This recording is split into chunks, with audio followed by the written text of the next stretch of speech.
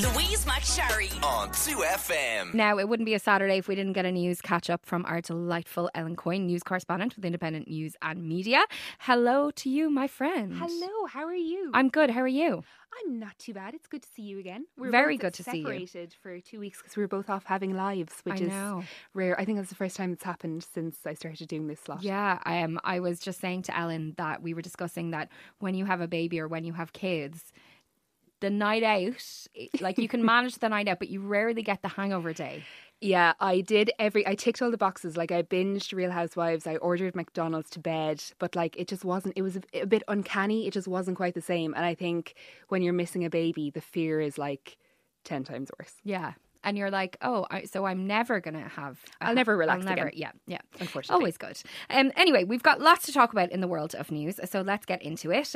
We will start, of course, with COVID. We will. So COVID-19 is kind of falling off the front pages a little bit. It is important to remember that people are still being infected and the virus is still with us. But we're kind of getting to the point now where people are, preparing to go back to life. And some of the news organisations are kind of looking back at the last 2 years. So there's an interesting story during the week where the Journal put in a Freedom of Information request to find out how much the HSE had spent on tests themselves and testing centres over the last couple of years. Obviously, nobody is quibbling with the amount that the HSE spent, but it's a significant amount of money. The HSE spent €480 million on free COVID-19 tests and the testing centres since the start of the pandemic. That is a significant amount of money in any language, but obviously it's a big deal when our health service was already under-resourced. They obviously couldn't budget and plan for COVID-19, so it'll be interesting to see what happens afterwards. So to break it down, since March 2020, there have been 7 million tests. I think that was recorded up until the middle of August this year, so that figure will probably be higher now. There was 217 million spent on PCR tests so far this year, compared to 246 million in 2020. And there was also 19 million spent on testing centres last year and 28 million spent on testing centres up until the middle of August this year. Obviously, money well spent, but it will be interesting to see what effect that has on our other health budgets, maybe next year and the year after when we come out of this. It's also interesting that the HSE spent a little bit of money on kind of trying to use vaccinations as a public information campaign. So there was like 8,000, almost 9,000 actually spent on these kind of backdrops in the mass vaccination centres like the Aviva or the Helix, kind of encouraging people to take selfies of themselves getting vaccinated, basically turning Instagram into like a public information campaign. And they also spent 320,000 on the little blue I got my COVID-19 vaccine badges. There was 2 million of them. I did not get one. I'm really sad about it. And Caroline didn't get one either. I'm going to be like, none of us. I'm going to be hunting around for one of those. I think they were, again, kind of stuck to the mass vaccination centres. So if, like me, you got vaccinated through a GP, or a lot of young people who probably got vaccinated through their pharmacist, you missed out. But I think they're going to be quite a hot relic in years to come. I think so too. It's funny because when you talk about those amounts of money, like obviously it's huge money and we know that there's a finance issue within the HSE, but it's kind of hard to... I find it hard to feel anything about it because... Yeah, absolutely. It just feels like, well, A, we had no choice, and B... like the numbers are so wild. It doesn't feel real. It doesn't feel like real money. I'm just like, well, Yeah, and obviously, like, prevention is better. Yeah. Like, testing was the most important thing that we could do, and we were fortunate that we were able to kick in with free tests so quickly in March 2020. I wonder what's going to happen though. Like, presumably we won't always have those testing centres. I mean, so will it be a case of we stop testing, that people just... Yeah, like it's an because we're already at the point where over the last couple of weeks there's been articles coming out about how, those kind of free walk-in testing centres, some of them suffered with such high demand that they actually had to be closed because obviously it wasn't good public health to have people queuing for a long time if they thought they had COVID. So from this point on, it's kind of a system where you have to book yourself in. But I wonder, like you said, the way they're unravelling NEFIT, but we'll still have like those advisors kind of on standby. Will this become a thing where we won't have mass testing, but we will still have like testing in some capacity? Like, will you always be able to go into your pharmacist and buy like a PCR test for COVID-19? Is it just going to be part of the world now? Yeah, but then we don't have that for, say, the flu. Yeah. So it's mad. It's mad to think that there could be a time when maybe panicking and testing for COVID isn't part of our lives. Yeah. I mean, it's a nice thing to hope for. Now, what is going on with this situation about COVID patients discharging themselves prematurely? Yeah, so this came up, the Sale to Hospital group, which kind of represents hospitals in like Limerick, Galway, Mayo, Sligo, Roscommon.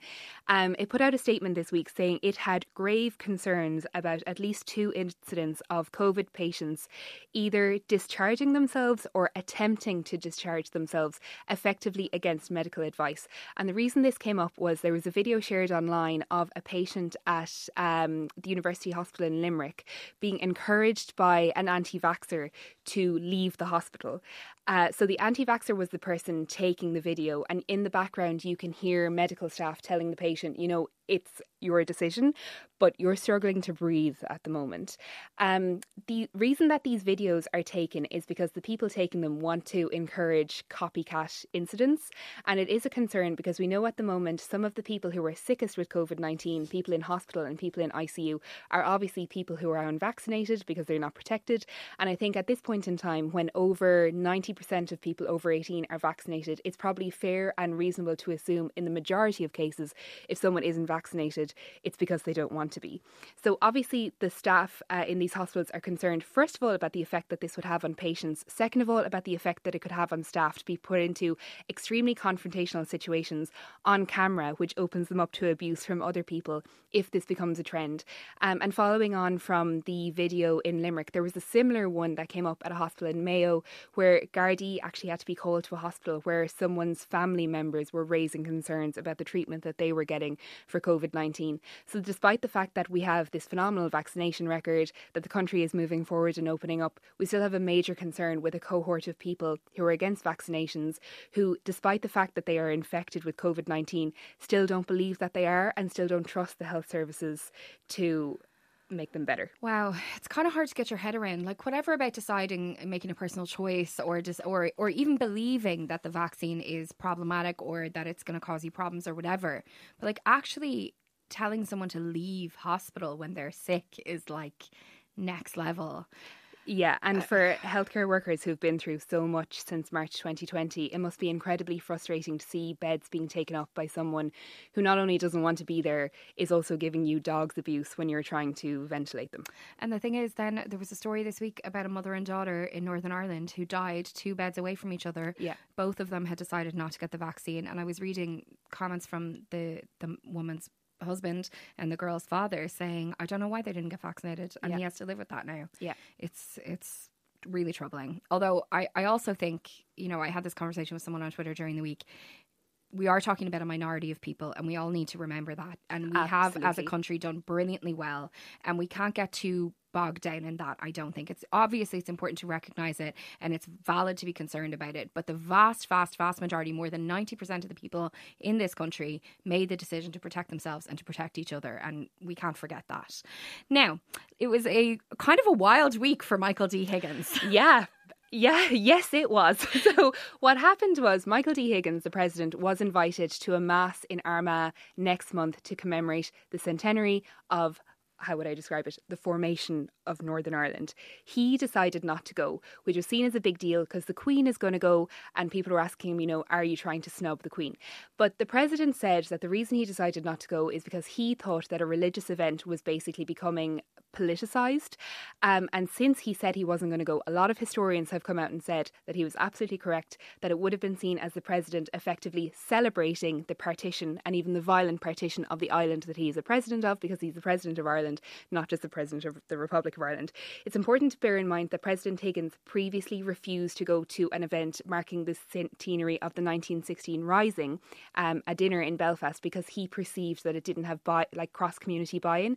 So he thought it was going to be divisive at the other side. So I think it's important to point out that he has kind of used the same logic at either sides of this argument. However, when this news came out, a lot of people got very angry. The DUP, you know, fairly annoyed.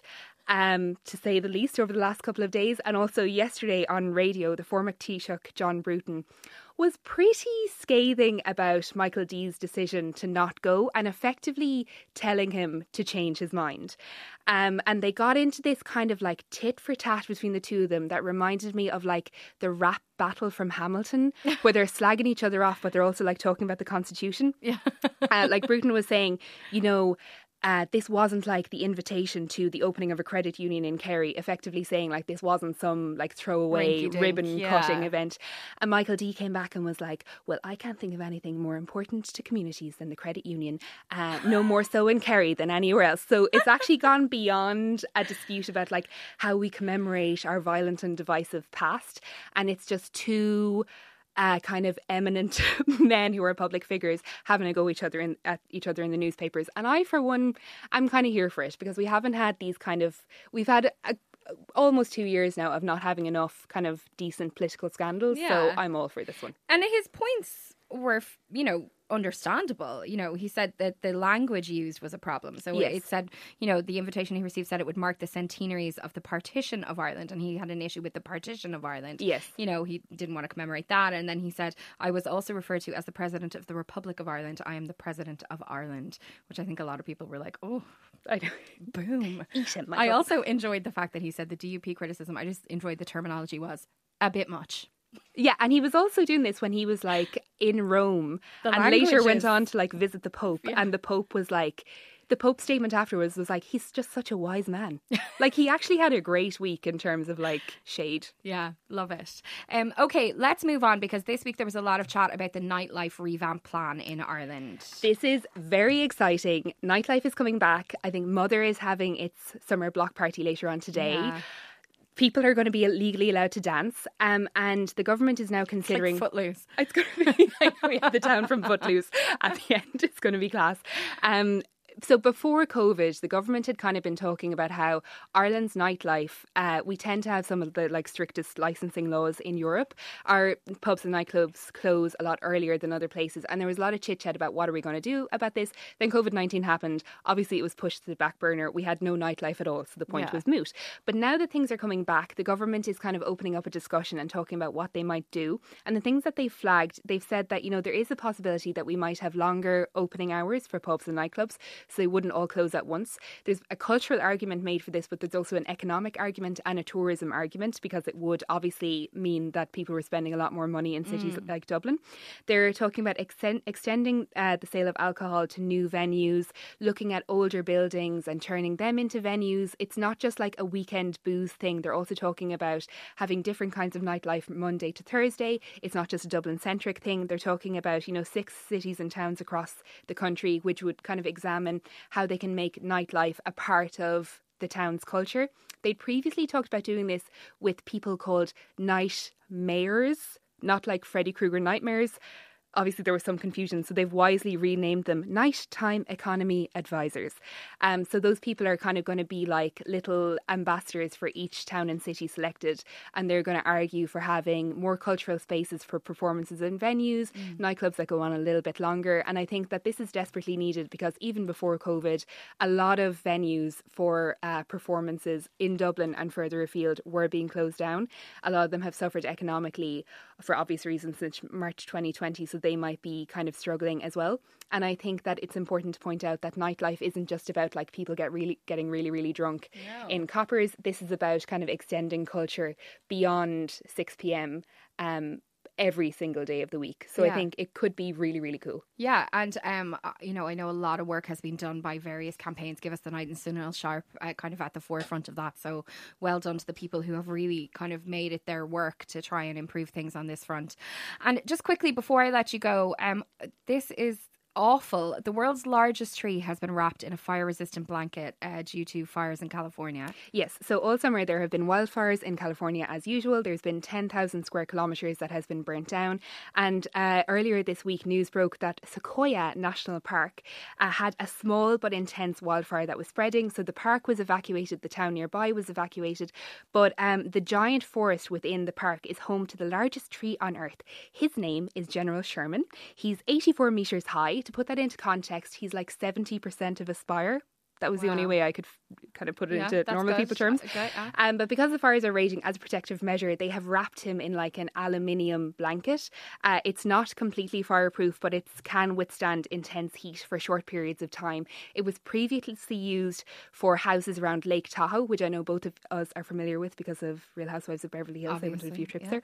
And it had worked for them before. So they've wrapped him, a few of the other trees and some of the parks and buildings, the park signage, and buildings in this park to try to protect it, because obviously it's a hugely important area of the world, a hugely important area of natural beauty, and they're just kind of hoping that this will be enough to kind of protect some of the largest trees on Earth. Oh God, it's awful. I know, I keep ending on a downer every week. No, that's not your fault. We'll try and have an update on the tree status next week. The nightlife is great. Okay, it's great. We'll just finish.